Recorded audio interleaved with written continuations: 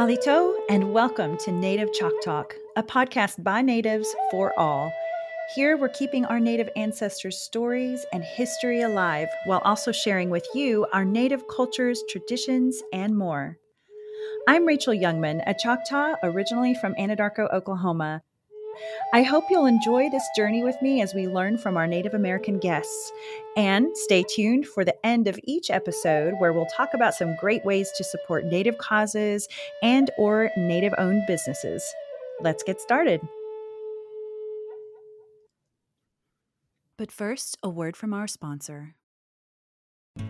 Potential is everywhere in the Choctaw people. It's in our schools and students. It's in our small businesses and entrepreneurs. Potential is in our lifestyle and health. It's in our culture and heritage. Passion and commitment is in our blood. Ingenuity and economy are a tradition. And the Choctaw Foundation was founded for this potential. To cultivate minds and hearts, to stimulate ideas and passions, to extend lives and improve health through education, and to preserve and promote the power of our past. The Choctaw Foundation, meeting the potential of the Choctaw people. Today I'm back in beautiful eastern Oklahoma visiting Jones Academy in Hartshorn. A lot of folks don't know about the vast terrain differences we have in this, my home state of Oklahoma. Here we have tall grass prairie tablelands, hardwood forests, cypress swamps, western high plains and great plains, deserts, mountains, cavelands, and so much more. Since here in Hartshorn we're at the base of the Pocahontas Mountains, we're surrounded by rolling hills and millions of trees. Jones Academy was established as a boarding school for Choctaw boys in 1891, and it's near and dear to my heart because of the Choctaw Connection, which is my tribe. But I won't steal the thunder of my guest, Patrick Moore, who is the superintendent of Jones Academy and has much to share with us today, including an important aspect of the legacy of the Choctaw Ponies. We'll get to that in just a bit. Halito, Patrick. Halito. I've learned to use a little bit of Choctaw since I've been here. Oh, good. Choctaw country for about 3 years now. But I'm Pawnee and Oto. Proper greeting in my Pawnee language, I would say Noah. Noah. So, Noah, Rachel, glad to have you here today. Looking forward to the podcast. Thanks so much. You guys have always been so hospitable to me and some of the ideas we've had together to, get to know Jones Academy more and see if we can all be of help in the community. Before we get into the history of Jones Academy and the good you're doing here, tell us a bit more about yourself. Married to my awesome wife, Jamie, my high school sweetheart. Been together since high school. We've got 3 awesome, crazy, beautiful children. My daughters, Jaylee and Jada. Jaylee just graduated from high school. Wow, congrats. So going on to move out of the house and go be a big girl. That's right.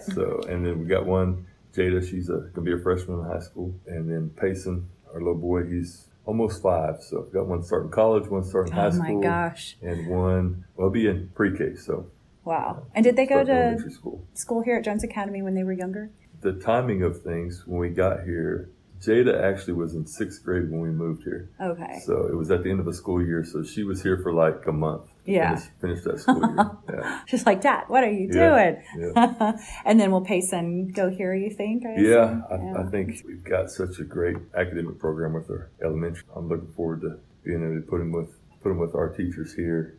He probably needs to be close to Dad too. Yeah. So. Well, and he can't get away with anything, right? Yeah. Isn't that how it always goes when your dad's the superintendent? Yeah. Well, something I've loved about you and your family is that you're always together. You all live on campus at Jones Academy, and your wife is incredibly supportive. And I shouldn't just say supportive, your team. She's involved in so many aspects of Jones events and is like the mama bear over the kids at Jones too.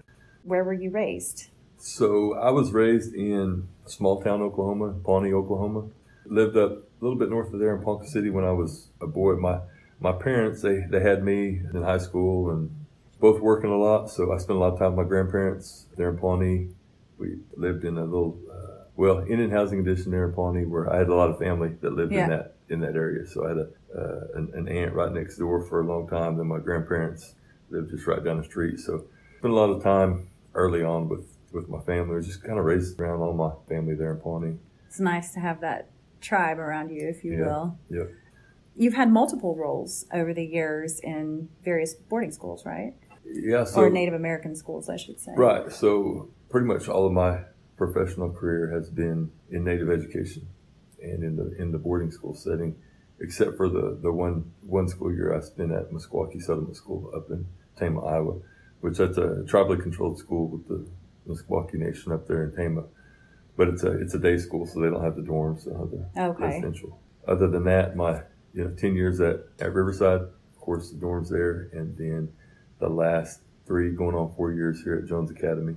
Like I was saying, with going on about 15 years of experience in the residential school setting and tribal school setting, I've worked in a lot of different roles.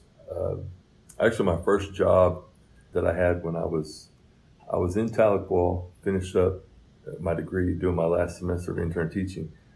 So I was working, doing my internship at Sequoia High School, and then they had hired me the second semester as a para, so I was kind of like a sub and everything. But during that time too, I was working at the Job Corps there in Tahlequah, working in the dorms. So it's kind of like an on call, come in just whenever. Worked a lot of graveyard shifts there, and so I had some dorm experience. And then my first teaching job was at Riverside. So I was. I didn't realize that. Yes. Okay. So went straight from there into the classroom and was a classroom teacher for 4 years. During that time, I got my master's degree and then got the high school principal position. So I was a high school principal for 4 years there, and then I was kind of on again, off again acting superintendent for the last 2 years that I was there at Riverside. Been able to tell the staff I've done most all these jobs, even though it wasn't a lot of time. I had spent time working in the dorms. When I was going to school, I was working work study for the maintenance department at Northeastern when I was a college athlete and had a kid at home too. So I needed to work and try to make some extra income. So I was going to class and then working maintenance in between. My goodness. And then going to practice and everything. So had some maintenance jobs along the way too. And of course, been a classroom teacher. I've coached multiple sports, mainly basketball. I've been an athletic director. I was an athletic director altogether for about 8 years at Riverside. And then the year I was at Meskwaki, I was the athletic director there too.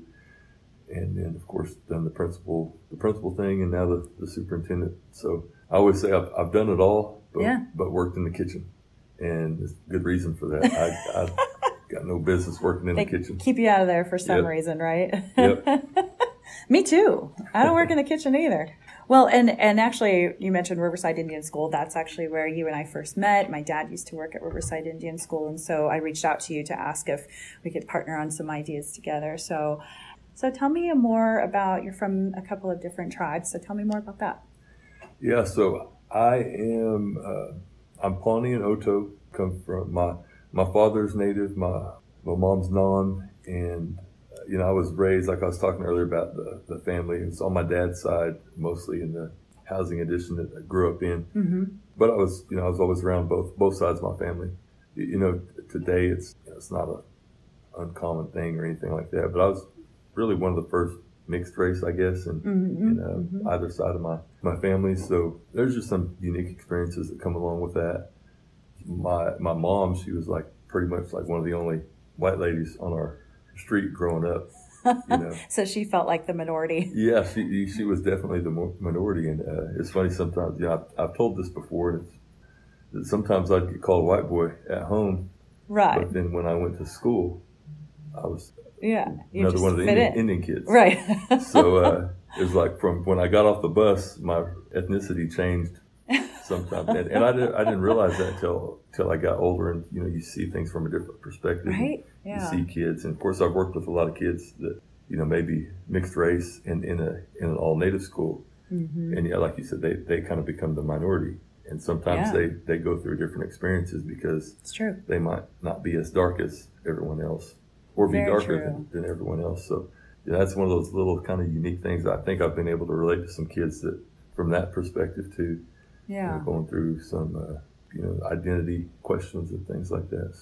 And so with the Pawnee, you're of a particular band, correct? Our Pawnee Nation or Pawnee tribe there's 4 different bands. There's a Skeety band, there's a Chowee, there's a Pitohowadata, and then there's the Kitgahaki band. So I'm Kitgahaki, and we're a paternal society. So basically, you take the band of your father. Mm-hmm. So that goes to my dad, and then his dad, my grandpa, and then my great grandpa.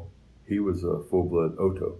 Okay. So so it just goes back to basically my grandpa was of his mother's band because she was the Pawnee. Right. Right. My grandma, she's still with us today, and she's Skeety. So yeah, that's kind of how it works. And, today, some people they say, well, I'm Kitgahaki and I'm Skeety and whatever. So it's kind of it's different however you look at it. But me, I just kind of identify as I'm Kitgahaki, and I'm good with that. And then even with the Oto Missouri, you're also there's a clan that originate from too. There, on right? the Oto Missouri side, there's a clan system. So there's 7 clans with the Oto, and I'm the Owl clan. Owl clan, okay. Do you know what the difference is between the different clans, or specific to the Owl clan, how they differ? There's some differences within each clan, just like there is with the bands, and it's common with all different tribes. But one of the kind of little unique things is, and a lot of tribes have like different beliefs about owls. Maybe I know even like in Southwest Oklahoma, being down there, times there's different tribes that have these different beliefs about owls, and a lot of times it's the owls are bad messengers, white owls of death. Yeah, so Pawnees have that too, but then I'm Owl clan. So you've got like a friction between the two, right? And there's really not like a real friction or anything, but it's just one of those things that would be common. There's a lot of people today that are of 2 different tribes that were historical enemies. Yeah. Right. So you get it's like for us, one of our enemies were the Sioux. So if you're like Pawnee and part Sioux, you've got this internal conflict. I don't know. It's just, but that's one of the neat things I think about us as Indian people. When you do get that where we're at today, I think a lot of non-Indians don't understand and don't even consider those things. Oh, absolutely. And we still have things like at gatherings, even not even so much like ceremonial type things, but just gatherings. A lot of people still practice some of those teachings where, like for example, women won't speak. They have to ask a male to speak. Oh, speak really? For them, wow. In front of a group and things like that, or men eat first and things like that. It's just common. Outsiders might see that and think that's rude. Or that's but it's part of the culture. I mean, you have to respect that. And that's like what I learned when I was up with the Meskwaki people up in Iowa. Yeah. There's these things, and the really neat thing about that was it was so intertwined within the school system. Yeah. That a lot of those things were just common. Even there was a lot of non-native staff, but they had really taken in the culture and just understood it. And you see the appreciation for it. It's just like it's different, but this is the way they do things, and this is the way they've been doing them for a long time. And who are we to say it's wrong? Totally. Yeah, at these schools, particularly the boarding schools, from my experiences, even like with Riverside and here at Jones Academy, you get so much diversity within the tribes. And a lot of times I think outsiders look at it and they think, oh, they're all the same. There's just a bunch of Indian kids. And sometimes you don't realize that, they're a bunch of Indian kids, and there's a lot of differences because you even look at, you take Oklahoma, for example, and during relocation, and a lot of these tribes that were placed, maybe not the best of friends throughout history, were turned into neighbors. Right? Just put all in one single place, Indian territory. So you may take, you can take any tribe and just say, well, they're all Indian kids, but their belief systems and the way they were raised are so much different. And the thing about us as Indian people is we have that culture, those belief systems that are still present. Mm-hmm. It's not like sometimes the dominant culture that they don't have those deep-rooted beliefs that they were raised with. But from my experiences, there's a lot of positive that comes out of that diversity. Absolutely. And so I know that you feel that you grew up more Pawnee than anything, because that's your family was very more dominant on that side. You had more Pawnee traditions and culture going on in your family. And so what does Pawnee, there's a meaning around the name, which I thought was very interesting, right? a lot of the tribes that the name was given basically, not necessarily might not be what they called themselves, or different tribes have different ways of identifying themselves. I would say I grew up Pawnee, even though Oto, Red Rock, Oklahoma is just 25 miles up the road from Pawnee. Yeah. I grew up more on my Pawnee side. I mean, being around the dances and being around our different ceremonies that we still have left, and just kind of hearing the language, it was there, and we just didn't go up to Oto as much. So, and that's something though that later in, as I get older and try to learn more and want to learn more, it's like with my kids, I'm always trying to tell them, because my wife is Pawnee and Oneida and Wyandotte. Mm-hmm. So my kids are, they're mostly Pawnee. Yeah. But I want them to know about their Oto side and their Wyandotte and their Oneida as well. Absolutely. But like with me, I'm always trying to learn more about my Oto side. But at the same time, I'm still learning. I'm kind of learning how to be Pawnee, how to be more. But yeah, so one of the things like Pawnee, we talk about men of men, Choctaw Choctaws. So we say like our tribal seal, and it's just kind of one of those things. Kind of it means something. Yeah, I guess it's very strong. You think of like where that came from, where we started saying that, where that kind of mantra came from. Yeah. Kind of cool to identify with, I guess. The Pawnee were originally out of what is present day Nebraska, correct? Mm-hmm. And then I was reading that the language is from the Caddoan language. And do you speak Pawnee? I speak a little bit. I know words, trying to get better at phrases and stuff. Yeah. Right now, that's been one of the things, really right now, I've tried to really find as many resources as I can, tried to make a personal commitment to that. There's some really good work going on right now with our tribe. We've got some linguists, Pawnee men. It seems, I don't want to speak from them, for mm-hmm. them, but it seems like they've made it a kind of a personal mission to save our language, not only save it, but revive it. So there's some really exciting work going on right now. And they're men, they're young guys, they're younger than me, and I kind of get frustrated sometimes where I hear people still, even today, they talk about, well, these boys, these young men, they're doing, and they both got their master's degrees in linguistics, and they also work for other tribes. One of them is my uncle, actually. He's younger. And we grew up, one of his brothers, same age as me, and we grew up just knowing each other as brothers. But on our Oto side, we're related on our Oto side. Okay. He's actually my uncle. Yeah. But yeah, they're doing some really, really neat work. I was just home over the 4th for our Pawnee homecoming. Mm-hmm. And, I guess it was really uplifting to kind of feel the energy around it. Mm-hmm. I think that there was some people, even at our dances, I heard our language used a little bit more from some of the ones that were speaking. Just as you get older, you realize how important some of those things are. I know, right? You want to do your part. Take it for granted when we're younger. And for our listeners, the language thing it's extremely hard right now, because people who are trying to undo what was done, especially in the old days of some of the boarding schools, the goal was to basically strip them of their language, their culture, their history, everything. And so now Native Americans are going back and saying, oh, there's very few of us that are actually first language, say Pawnee speakers or Choctaw or whatever the case is. And so that revitalization that you're talking about, that's to be commended. And it's very hard to learn some of these languages, because it's not like, oh, you go live in France and you hear all these people speaking French, and so you pick it up. You are really a trailblazer when you're trying to learn your language here. Right. I learned so much about it at Meskwaki, because they've got a lot of fluent speakers left. Their language is, in my opinion, it's really strong.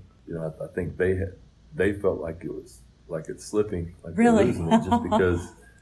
But for me coming in from Oklahoma, and not only my experience with my own tribe, but just seeing the situation that so many others are in, I was, I don't know if I should say envious, but of what they had. I remember sitting early on when I first got there and started in my principal position there, and I was doing, it's kind of like a Q&A session, I think, with I believe it was like the student council. Yeah. It was like a get to know the principal type deal. And they were asking me some questions, and I'll never forget, because it was like one of those aha moments. But one of the kids asked me, if you could learn anything right now, what would it be? And it was like, I'd never thought about that, and I didn't think about it when she asked me the question. And my response, I said, my language. Mm-hmm. And it was like it just hit me, because I'd been there in it for just a couple weeks at that point, and it was like the thing that stuck out to me. It was like, man, they've got their language and they use it, and it's so rare. And it was being taught like full immersion at the elementary with the little ones. Nice. And then every kid was getting it for an hour a day. Like even my daughters, 2 Pawnee girls up in Iowa, the only non-Meskwakis almost in the entire school, and they know more Meskwaki than they know anything else. That's amazing. But, yeah. And then at that point, I was like, okay, I've got to do something about it. So that's kind of when I started trying to do more. And now, like I said, the work that my little Uncle Taylor and Zach are doing, they're coming up with more resources. That's great. And I think it's awesome. And it's just one of those things, kind of like one of those personal goals that I want to be able to help with that preservation effort. It's a gift you give yourself and your ancestors, I think. Well, and there's a particular dance that y'all do, which I think is very interesting. Would you tell us more about that? Basically the dance that I do, or the category that I dance in, is the Southern Straight Dance. Kind of how it's termed in the in the powwow world and things like that. Yeah. So there's powwow dancing, competition dancing, and across Oklahoma there's different tribes that still have their war dance societies, and we say like our Hedushka societies, like Hedushka, they say that for like a warrior, that word for warrior. So it's more of a ceremonial type dance, more of a traditional, cultural than you're going to find like at a powwow.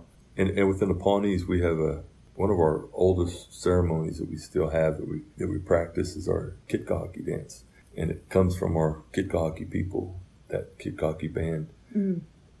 I don't know. In my view, it's real simple. It's a pretty simple ceremony, but there's a lot to it. There's a lot of rules to it and ways to go about it. But I guess the simple part of it is it goes back to the days of kind of like a spiritual, religious, however you want to define that, practice to like in the spring and in the fall. Like in the spring, for a good harvest and a good. It's kind of related, like they say, when the first thunder comes, it's kind of a signal that we start gathering, get things ready, so cool. Have our dance, and of course it's a condensed version of what they did way back, when the Pawnees were still in the present day Nebraska area and things like that. But I think the approach we take today, is just you hear the saying a lot of times. They say we can't do things just like those old folks did, but we just do the best we can. Do the best you can. Yeah, it's one of those things I always look forward to. There's different positions and things with that, and it's the dancers, and then the cooks that are real important to that, and then the chiefs play a role, and then our singers, and just it takes a lot of people to help out and make it happen. And right now today we still have those dances, and it's one of those things we got a lot of respect for, and there's no recording allowed, there's no pictures allowed, things like that, because we always say this is something we want to keep sacred to us. And it's open though, if anybody wants to see it, you can come and see it. But it's like we say, if you really want to see it bad enough, you got to come there and see it. You can't sit on your phone and go Facebook and watch us live or anything like that. Just live now, there's other dances, you can go to our annual homecoming powwow we just had. There's videos and all that stuff. But, we're not the only tribe. There's a lot of tribes that still have those things. And, me personally, I think it's important to have those things that are just, we do keep as, sacred. It's kind of I don't know if that's the right word, or, private, or need to keep for us. Exactly. And you've heard different, there's different beliefs about that, and that's like I've heard too. They say, we're not trying to hide anything. It's open. You can come see it. Non-Indians want to come see it, or even like with us, even non-Pawnees, because sometimes like with our Kitkahaki dance, there's even Pawnees that think, oh, that's those Kitkahakis. They don't. It's just for them. It's not. It's for all of our Pawnee people. But even in recent years, it's kind of been opened up to other tribes. That's great. So I think it's a good thing to be able to share those things. Absolutely. And you're a tail dancer, right? Yeah. So there's different roles within those dances. So I've served as a tail dancer in our Kitkahaki dance, and then just recently I started in a position, I guess, as a whip man for our Pawnee Indian Veterans Organization.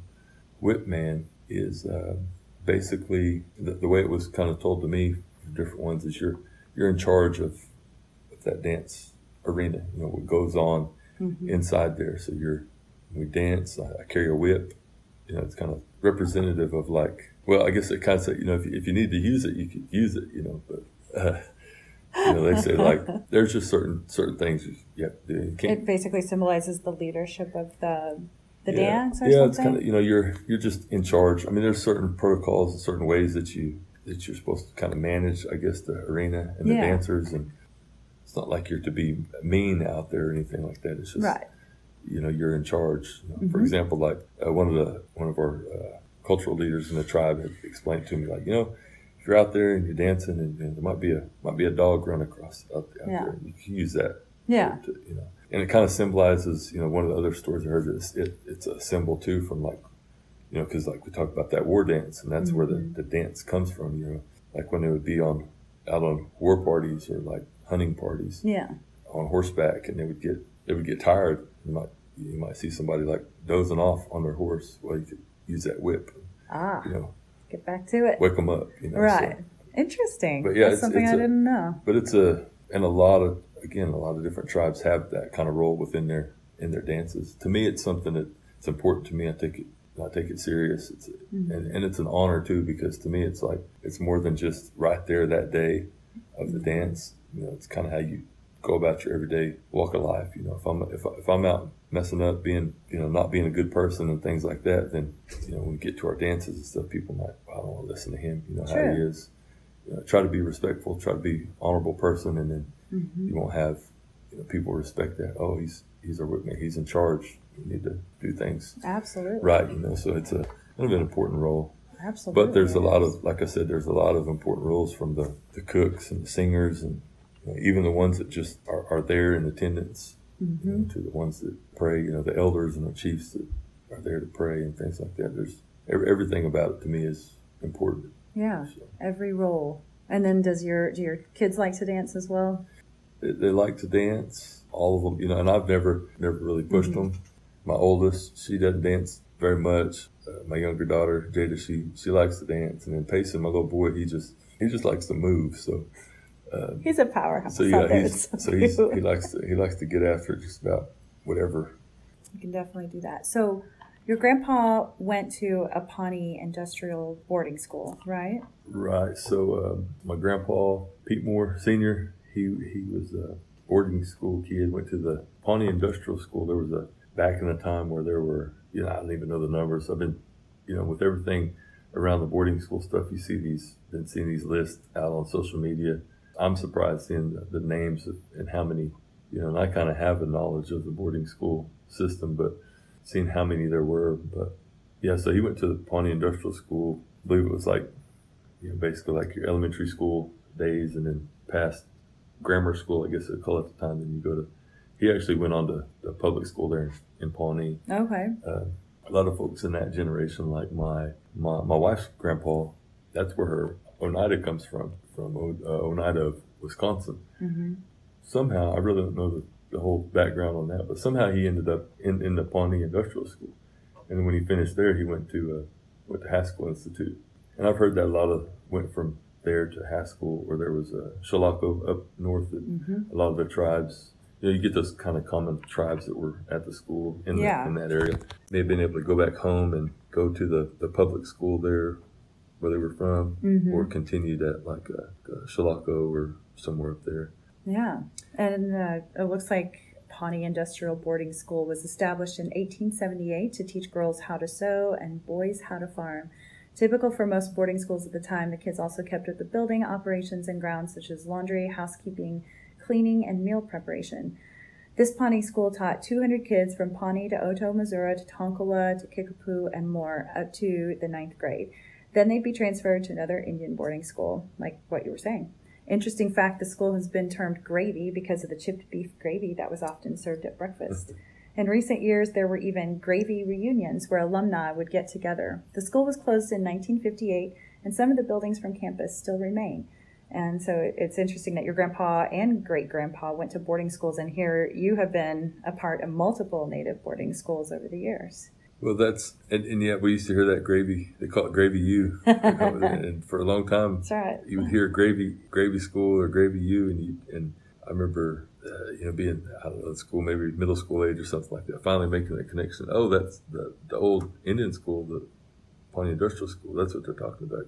Then you hear that story because they always ate gravy, I guess. So yeah, it sounds like. I mean, you look at the pictures from the reunions, and it looks like it's a bonding experience. I can remember being a real young boy when they had the Gravy School reunions and going with my grandpa. So I don't remember much about it, but I remember one time going. It was in the old gymnasium. There's still a gym, and it was used up for a long time. I played a lot of basketball in that gym growing up, but that's where they had the Gravy U reunion. That was, I must have been 6-7 years old at the time or something. Yeah. So. Oh, that's so interesting, though. And, when I think about my great-grandmother, she went to a boarding school where she had a great experience. She came back, many years later telling us about it and how she made friends there. And I want to make a quick disclaimer. There's a lot of good information out there today about the Native American boarding schools that were opened starting in 1879 when some white folks attempted to colonize the Indians and basically wipe out their entire culture, traditions, and language. And what followed truly was atrocious. Children were ripped from their families and abused in many ways, and some would call this a cultural genocide. However, there were Native boarding schools that even exist today, and it's a very different environment than previous years. Now Native American children can come to the schools by choice to continue learning their culture and traditions and language. I mean, talk about a 180. There are major misconceptions out there about the remaining boarding schools today, so it's important for us to all educate ourselves and understand that the schools today are far different and are crucial in keeping Native language and culture alive. And then Jones Academy falls into a different category altogether in its history, so tell us about that. The neat thing that I came to learn, and I started learning this after I got here. I've been in it for a while and just kind of around the whole concept of boarding schools and stuff. And the general history, I guess. Mm-hmm. And the neat thing that I started to learn about Jones Academy is that it doesn't really fit in that general history, I think, because Jones Academy was established by former chief of the Choctaw Nation who had he accumulated great wealth, and it's one of the things that he wanted to do, and established the school for Choctaw boys, basically. Mm-hmm. And it was from 1891 up until the 50s. You might have it here somewhere. Was it 51 or 55, I believe, when it went co-ed. So you talk about for 60 years and all boys school here. Mm-hmm. And then, of course, it went co-ed. I guess just that evolution through time of Jones Academy. But the neat thing is, it was established by a former chief and funded by the Choctaws for a long time before before the government was involved and things like that. So, and of course, you'd have to talk to those alumni and those ones that went here and things like that. But I would think that the history, because of that, the way it was established, it wasn't set up by the federal government or through the churches and the things that it's mentioned, and in the way that a lot of the schools and a lot of things are being portrayed right now. It's different to me. That's a neat history, and that'd be a great source of pride for Choctaws. That absolutely, because there were so many schools. There were, if you look at that list of schools that were at any point in time operating within the state of Oklahoma or with Indian Territory, and some of them were open and closed before Indian Territory became Oklahoma. So you look at it, and you've got Jones Academy, and then you've got Sequoia and Riverside and Eufaula and Chickasaw Children's Village, and it's neat to be one of those survivors. Absolutely. I guess, so. Chief Wilson Jones opened this as a way to support the Choctaw boys and make sure that times were changing, and he wanted them to be able to survive out there and be taught certain things that would help. And we know that the Choctaw were fairly business-minded people. It's a sad thought that when the assimilation process started, where there was talk about either wiping out or assimilating the Indians to their ways, to the white folks' ways, the chiefs had a big decision to make. They could either fight back, which meant the potential loss of life, or they could surrender, for lack of a better term. Surrender meaning multiple things, being held captive in some cases, or negotiating land, rations, and peace with the government, and so on. And the Choctaw chose to negotiate, and negotiate they did. They worked with the government as best as possible to secure a safe future for their tribe. It was a last resort, but one they decided would be best for their people. So Chief Jones had the foresight to know that the Choctaw children would eventually have to survive amongst the whites. So his vision to give them a school, Jones Academy, in a safe environment where they could both continue to learn their own culture, but also take care of themselves outside of the tribe, was a key component to the school's goal. You think of the legacy of that, how the school was founded, and then where it's at now, and then for me, you think about all the different, because there's so many places that you hear about that were shut down over time, and then even just in the time that I've been working in the business, I guess, you hear every once in a while these ones that would like to reopen their schools, or would, there needs to be more schools, or we could, wish they would have never closed the school and things like that. Right. So there's a lot that took place, a lot of work by a lot of people over time just to keep it open. And to be able to be part of today's boarding school system. And that's the thing that I think, I know not enough people know about. They just don't. I'm trying to see this as a positive. All the media attention that the boarding schools are getting right now, and the attention comes from a negative past and history. But my hope is that some way we can use this to shine a light on the positive impact that the boarding schools, the residential schools, are having on all across Indian country today, because not enough people know about it and understand it. One of the things I've said ever since I've been in from my time here back to when I was in Anadarko and just other places is it seems like the reputation is just so outdated. Oh, very much so. I deal with it so much here, and that people just don't know. I mean, we interview people all the time for positions, and one of the questions we ask is, what do you know about Jones Academy? I've had people say, well, I know it's an all-boys school. And they're like, no, that was many years ago. We got girls like 70 years ago.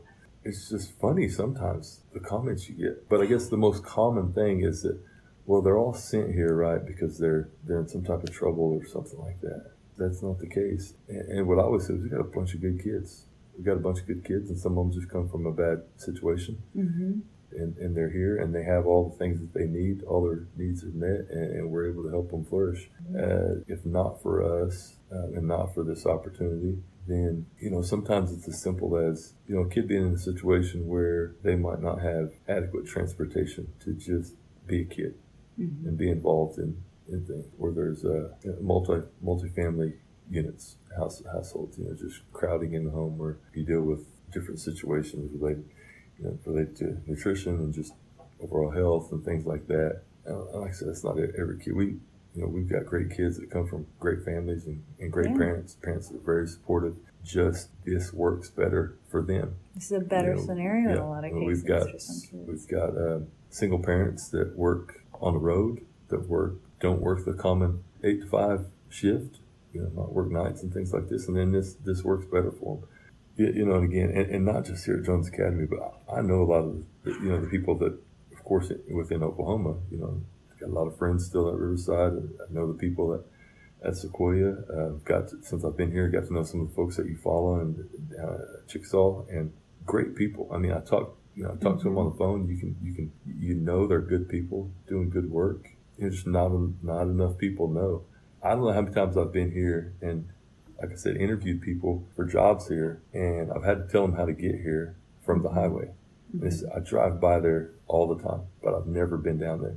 And they come here and they say, it's beautiful out here. Oh, it's gorgeous. I never knew it looked like this. The campus is so big. I didn't think. And I was like, what do they expect? It to be all junky and trashy? Choctaw take care of their people. But it's, and people that have lived here their whole life. Really? And have never been here. Or when you get into the conversation sometimes with people and you tell them, they might say, out-of-state kids. And they're like, out-of-state kids? Thought they were all Choctaw kids. No, we've got that's kids also from, a misconception. We have right? kids from, I think of course, COVID redirected things last school year, but previous school year, I think we had kids from 12 different states. Wow. And like over 20 tribes represented too. Wow. And I know that's in comparison to some of the other schools, that's nothing. But a lot of times they don't even realize that. Oh, you have out-of-state kids. Yeah. Yeah, we're flying these kids home for the holidays and flying them back in, and we go pick up first graders from the airport and fly with them and things like that. And they're like, what? And just that whole concept of it is just, and then they're like, well, do you have people that stay with them? Like, we just let them stay here by themselves. And then when people, the thing too here that I've talked to people and I see it kind of like hit them where they're like, wait, what grades do you have? I'm like, 1st through 12th. You have first graders? Yeah, we have first graders. They're like, stay in the dorms? Mm-hmm. That's one thing I always say. If I ever have a bad day and I need to pick me up, I can walk over to one of those dorms visit for bedtime or something like that, and that can pick you up just about any time. The thing, it makes you remember how important the work that you're doing, and not just me, but for our staff, and how important it is to support our staff and provide all the resources and provide all the support and all the things that our staff and the people that work here, because they're the ones that have the hard jobs. They're the ones that are there all the time. Those are the things. I could go on and on about those things. It's just the things that people don't realize that boarding schools are doing now. And it's not like it was 50 years ago and 100 years ago and whatever. We're taking our kids again in normal times without COVID. I mean, we keep our kids busy. We try to get them off campus every weekend, go somewhere, do something fun, go to movies, go to the water park, go to, anything just to get them off campus, because we do keep them pretty hooked up during the week. Yeah. You got school, and then you got after school activities, and you got tutoring for the older kids and other activities, and, keep them pretty busy. But, we get to provide a lot of opportunities that they probably wouldn't get if not for. Even though this started as a Choctaw tribal school, as you mentioned, there are other tribes that are educated here, 20 different tribes typically, from 10 to 12 states. And so, it's wonderful, though, that this is how would you explain the Choctaw Nation of Oklahoma's? Is it sponsored by the Choctaw Nation? Is it owned by the Choctaw Nation? How does that work? I guess the best way to say it is it's not like ownership, but controlled and operated. We're tribally controlled schools. Within the Bureau of Indian Education, you've got the Bureau operated that are operated by the Bureau of Indian Education, and you've got tribally controlled. So the tribally controlled schools, our funding is the same. I mean, the funding comes from the federal government through BIA and through the Bureau of Indian Education. But we're just kind of maintained and operated different. You've got the tribal control, so the tribe can, for instance, we're all tribal employees. We're not government employees like in the Bureau operated side. So, we have to meet like the same requirements for Bureau school employees, but then you've got the Choctaw tribal HR side of things too that we have to follow. So it's just a unique thing. And that's another thing that people don't understand is just how the school works. All Bureau schools you have to be accredited with the state. So with the State Department of Education within the state that you reside. So we go through accreditation every year with the Oklahoma State Department of Education. People just don't realize that. They think, well, are you a private school? Is it a charter school? Is it what is it? And it's like, well, we're a Bureau tribally controlled school, and we're accredited with the State Department. And the Bureau schools alone are unique, but then even Jones Academy, I think we may be the only site that there is a school and a peripheral dormitory. So basically, we have a tribally controlled elementary school. Okay. So we've got a full elementary school for our 1st through 6th grade students. They're educated here, schools here and all that. And then we also have a dorm for our 1st through 6th graders. So we have basically an elementary residential school. We also have 7th through 12th grade students, and they fall into that category of a peripheral dormitory. They reside in the dorm, but they attend school somewhere else. So our kids, they attend school, our 7th through 12th grade kids that live here, and they attend school at Hartshorn Public Schools, which is the local public school. And I'm glad you described that for everyone, that it's very clear. Grades 1st through 6th grade, you teach here, and they stay in the dorms here, and then 7th through 12th, you also house here, but they go to, say, Hartshorn schools, for instance. That's important, because that's part of the message that we've really been trying to get out here locally, because even locally, like I talked about people that that you just get in conversation with just in general and things like that. But I think even people within southeastern Oklahoma, a lot of tribal members don't really know that and understand that. I mean, I talk to people, it's not uncommon to work with even people within the Choctaw Nation that don't know that, sometimes don't even know where we're located. And that's what we've been trying to do. We've kind of initiated an effort to do some community outreach here from the school. So I've had some of my staff up here in the admin office have been calling around to all the community centers across the Choctaw Reservation now. What we've been trying to do is some community outreach within the 12 tribal districts to get out to the community centers and get the word out to people that, hey, this is what we are, just the way I explained it. Because I think so many don't know. I mean, I've had people that, I think when I first got here, there was a couple, had some kids here, they had some issues at school, And the parents were calling me. I was dealing with a mother who was upset about some stuff, and I had to explain to her. I said, "No, that's at school." And she didn't even know that they were going to town. And I was saying, "No, but you're the superintendent." I said, "I know, but there's a superintendent Jones Academy up through 6th grade. And I'll talk to him. Well, and they didn't understand. She thought she was sending them here to school, and had no idea they were going to. So sometimes, people are just not misinformed, but just uninformed. Yeah, they just don't know. So, and then sometimes people don't know that, our older kids, 7 through 12 kids that go to Hartshorn Public Schools, that they're just like any other student at Hartshorn Public Schools that shows up every day and gets off the bus ready to go to school. I mean, they participate in all activities, all extracurricular activities. Yeah. They can participate in anything. Mm-hmm. Sometimes people think I get asked that question. Well, will they get to do sports, or will they get to try out prom? All the things. Yeah, they do everything. We try to make an effort to make it just as any other high school kid, or junior high kid in high school experience from anywhere. Try to make it as normal as you possibly can. Yeah. So there's a lot of questions and misconceptions out there that, and that's why we've tried to do this outreach effort to get out there more, even within the Choctaw Nation and some of the programs. Mm-hmm. The different programs that work with the youth, because there's people that work in those programs that don't have a lot of knowledge of Jones Academy. And what we always tell them is, we're a great option for a lot of the kids that you're going to work with, and we just want to educate them so that they know, so that they can help educate parents when they're going through different tough times and may need some help. Hey, we're here, and we can help. And on top of everything else, would you say that it's a benefit to the kids too that they're around other, various tribes, they're around other Native Americans, and they get kind of that, one big great tribe to they don't always have that in some of the states they grow up in. Maybe they don't have as many Native Americans, and they're in a school with a bunch of ethnicities that don't look like them. So you get kids from different experiences. You get some that are, sometimes we get kids from pretty isolated reservation areas that aren't used to being around non-Indians. Mm-hmm. And there's an adjustment period for them when they come here and start going to school, because they may have been in a school system where it was a predominantly Native population. Yeah. And when they start going to the public school, that's a little bit different. So and the staff's different. So there's a little bit of an adjustment period. But then we have some too, the other end of the spectrum. We have those kids that have been in this situation where they were the extreme minority. Right. And they come here, and then there's that level of comfort that, here in the living situation in the dorms, they're all the same. And then they go to school, and they've got it's really like their family with them. I bet. Because that's common at any, that's not just here. I think that's a common boarding school thing. Sure.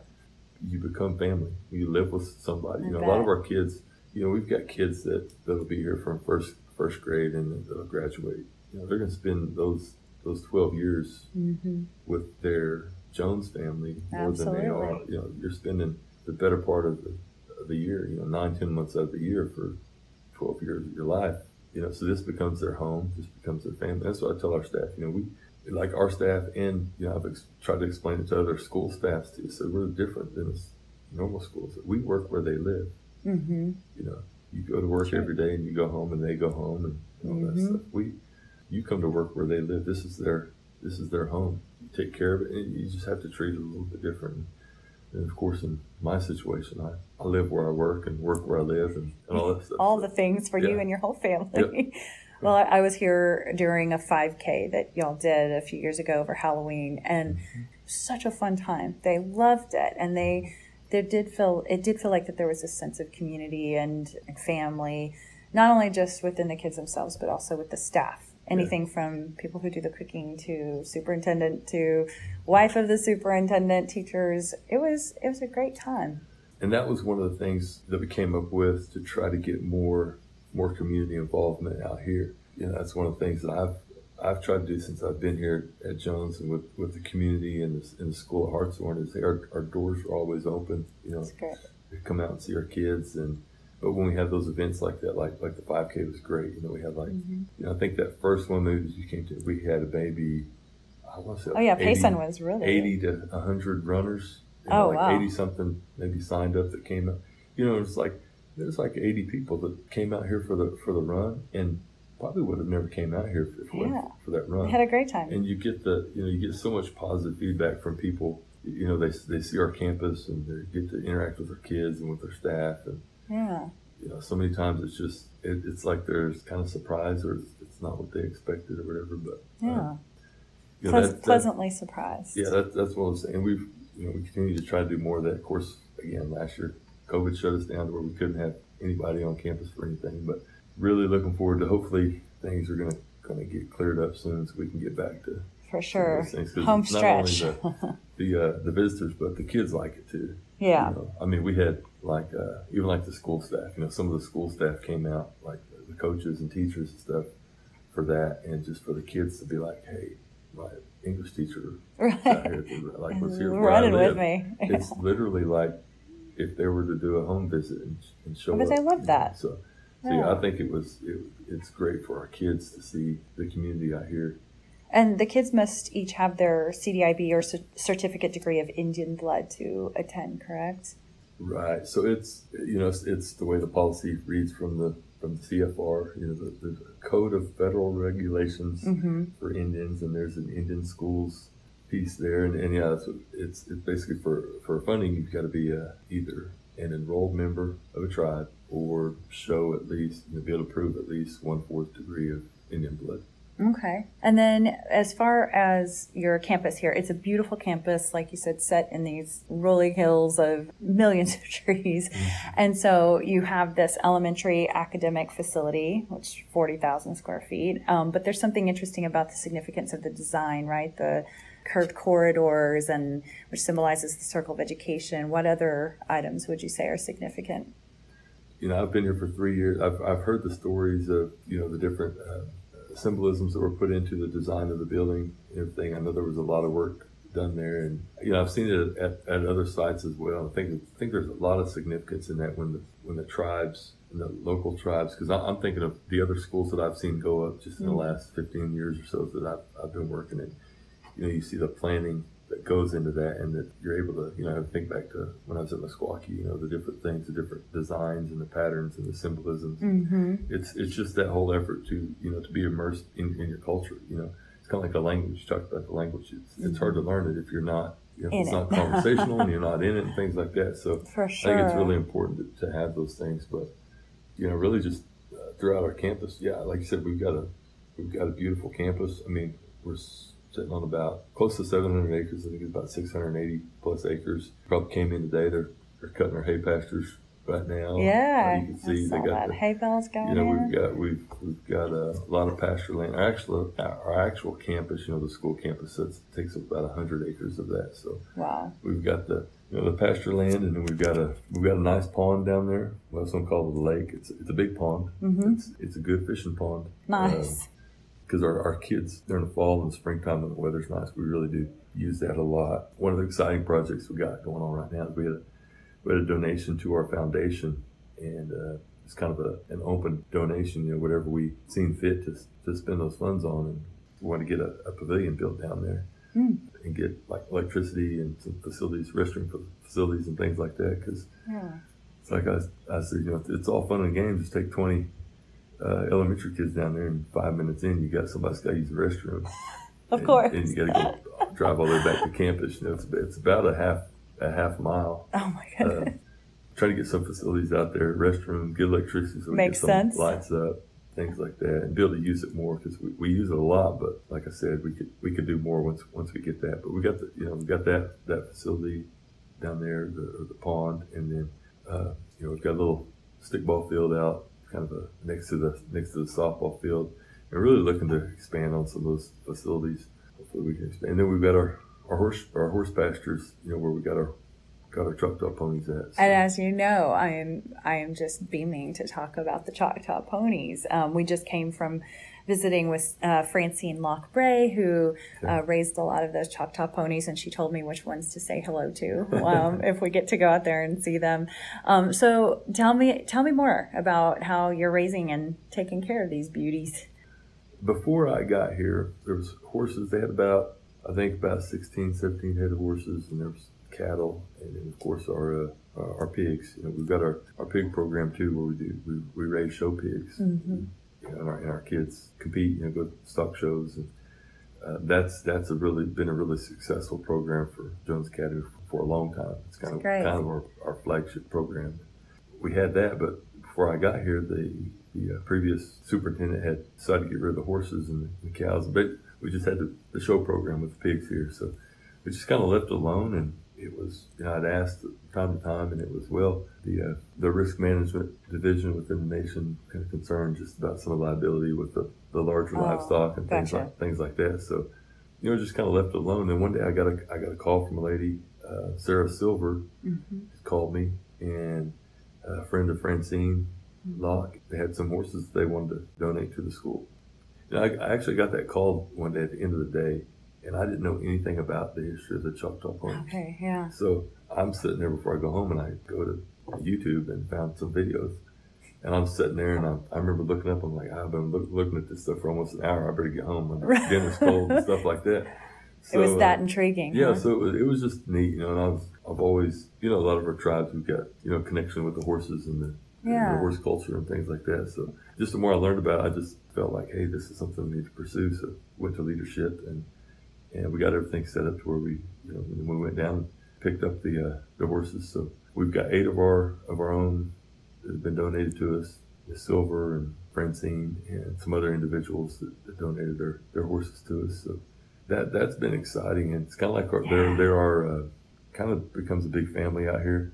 People take their breaks down there at the horse pasture and go and bring them treats and things like that. They're kind of like our campus pets, I guess you might say. Yeah. But they're really neat horses. I mean, they're a neat breed. As I've learned more and more about them, they're registered Southwest Spanish Mustangs. But then the history of it, as far as being a Choctaw pony, they're pure full-blood Choctaws that have survived from the Trail-of-Tears.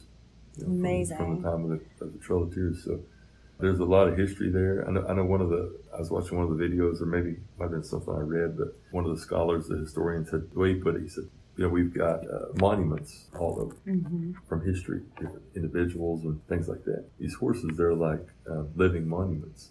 So true. It's just like, that's pretty cool. And like I said, with the space that we have here, the land that we have here, I just kind of felt like it was the right thing to do and appropriate to be part of the preservation effort. So exciting. So just been trying to learn up as much as I can. We've got two of our guys that work on our ranch hands that work with the pig program and all that stuff. They're good horse guys too, and they've been really helpful. And that must be an exciting job too. They're like, we get to work with the Choctaw ponies. It's so cool. It's been exciting, and there's some personal history there with a couple of them that goes back. Wow. So it's been a neat deal, and I'm excited about just what we can do.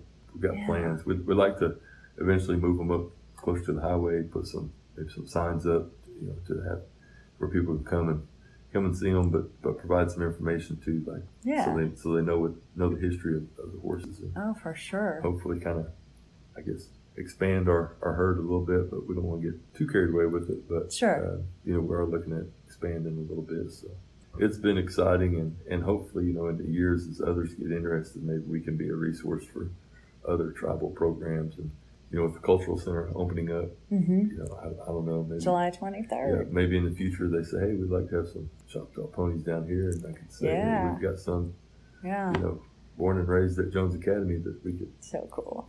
Just a neat story there.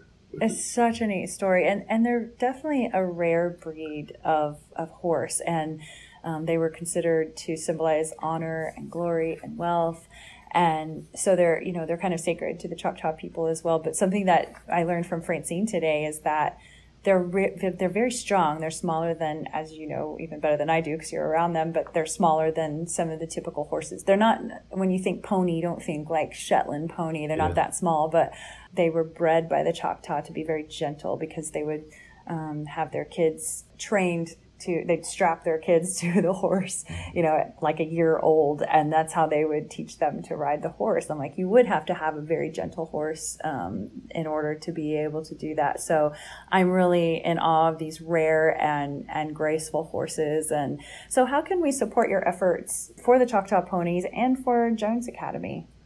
So we have a foundation, the Jones Academy Foundation, that it's really a pretty simple process to make a contribution to the foundation. I think there's a link on our website at jonesacademy.org.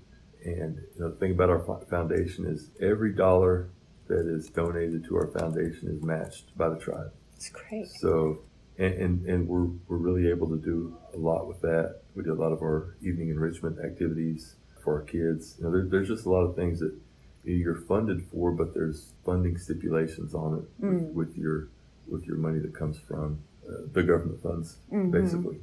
And then the other thing is you're basically funded to run a basic program. You're funded to meet the basic needs of the students. So when you look at things like going and buying Halloween costumes for the little ones, right? Like I mentioned, sometimes some of the incentive award trips that we do, sometimes academic related, sometimes just behavior related. Sometimes it's just citizenship stuff from the dorms. That the different dorms have their different systems of maybe point systems and things like that. Even if it's just a best rooms dinner. Yeah. If you win the best rooms that week, you get to go to McAllister for dinner with staff. And some sweet tea. Like yeah. But we also do, a portion of our stock show program is funded with that. Mm-hmm.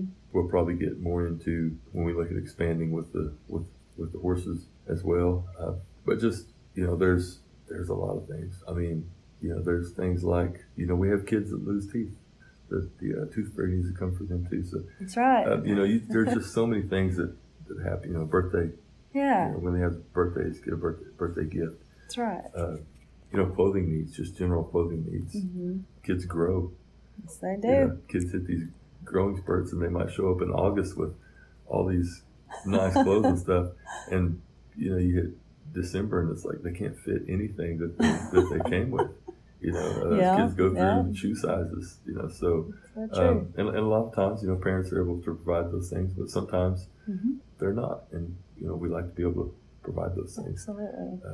The other thing, like I mentioned too, that all of our 7th through 12th grade kids that go to Hartshorn, if they're going to participate in any activities, if they, like right now, we've got boys here that are here for football practice. We're going to have to get their football cleats. Sure. We have to get their, the other equipment that it takes to be just like any other parent that's there. Except there's 180 of them. Has to provide those kids. Yeah. And there's just a lot of different needs that come up. So, that was a great thing that was established, I think about 12, 13 years ago, maybe. We do that. But then at the same time, that foundation allows us to provide a scholarship for all of our graduates. And we've actually increased that scholarship amount in the last couple of years because of the amount of funding that we get in the foundation. So like right now, any graduate from, I think, start of the last school year, any graduate that graduated from last school year on is eligible for $1,500 a semester, so $3,000 a year. Mm-hmm. There's some requirements, so you've got to be continuously enrolled, pass all your classes and all that stuff. But if you graduate, go right into college, or it's even set up for like a trade school. Great. But if you graduate, go into college, fill everything out. You're eligible for that $1,500 a semester until you finish your bachelor's degree. Great. And then if you continue on, there's some things there for like a deferment year. Things happen, life happens, and you just sit out a year. But you got to stay continuous. Yeah. You can't sit out 5 years and then decide to go back. And I think it's a 1 year deferment, and then you either come back or you kind of give up that. But yeah, that's really important. And then again, with the foundation, you talk about seniors. I just went through it with my own. It's senior expenses. You got senior pictures. It's so you've got expensive. Class ring. You've got all those things. So, again, we're providing all those things for our kids. So, that's the thing too about the foundation is there's so many people that make payroll contributions across the Choctaw Nation that goes into that, and you don't know all those people. I don't know who they are. It's not like I get a list of who they are or anything. Yeah. But it would be so nice to be able to just go around and shake their hands and say thank you. This is without you and a lot of other people like you, there's so many things we wouldn't be able to do for the kids. So if there are any listeners out there that have contributed to Jones Academy, a big thank you from Patrick Moore. Big thank you from the kids and from our staff and myself. And another thing that I would say is if you do donate and you're ever in the area, come see us. Yeah. Even if you don't come see us, but if you do, and if you ever want to see those kids that your donation is going to, stop by and see us anytime. Absolutely. And I'll be sure to include the Jones Academy info on the Native Choctaw Facebook page as well. And I urge my listeners to consider supporting the kids of Jones Academy. I know some companies like the one I work for has kindly donated. So whether from yourself in any amount or by sharing the information with others or your work or wherever, it's certainly an important cause. So please consider that opportunity. Yakoki, Patrick, for your time today. And now I'm off to go spend the rest of my time here with the Choctaw ponies. All right. Thank you. The Choctaw Nation has always provided a foundation upon which a future can be built. From our home in southeast Oklahoma to a bingo hall that grew to be one of the largest casinos in the world. Today's summer school programs lay the groundwork for a love of learning. Small business programs support local economies. And with over 10,000 jobs created, Choctaw offers financial stability to tribal members and our neighbors. Together we build success, because together we're more. Thanks for listening to Native Chalk Talk. Be sure to join our community on Facebook, Instagram, Twitter, and LinkedIn.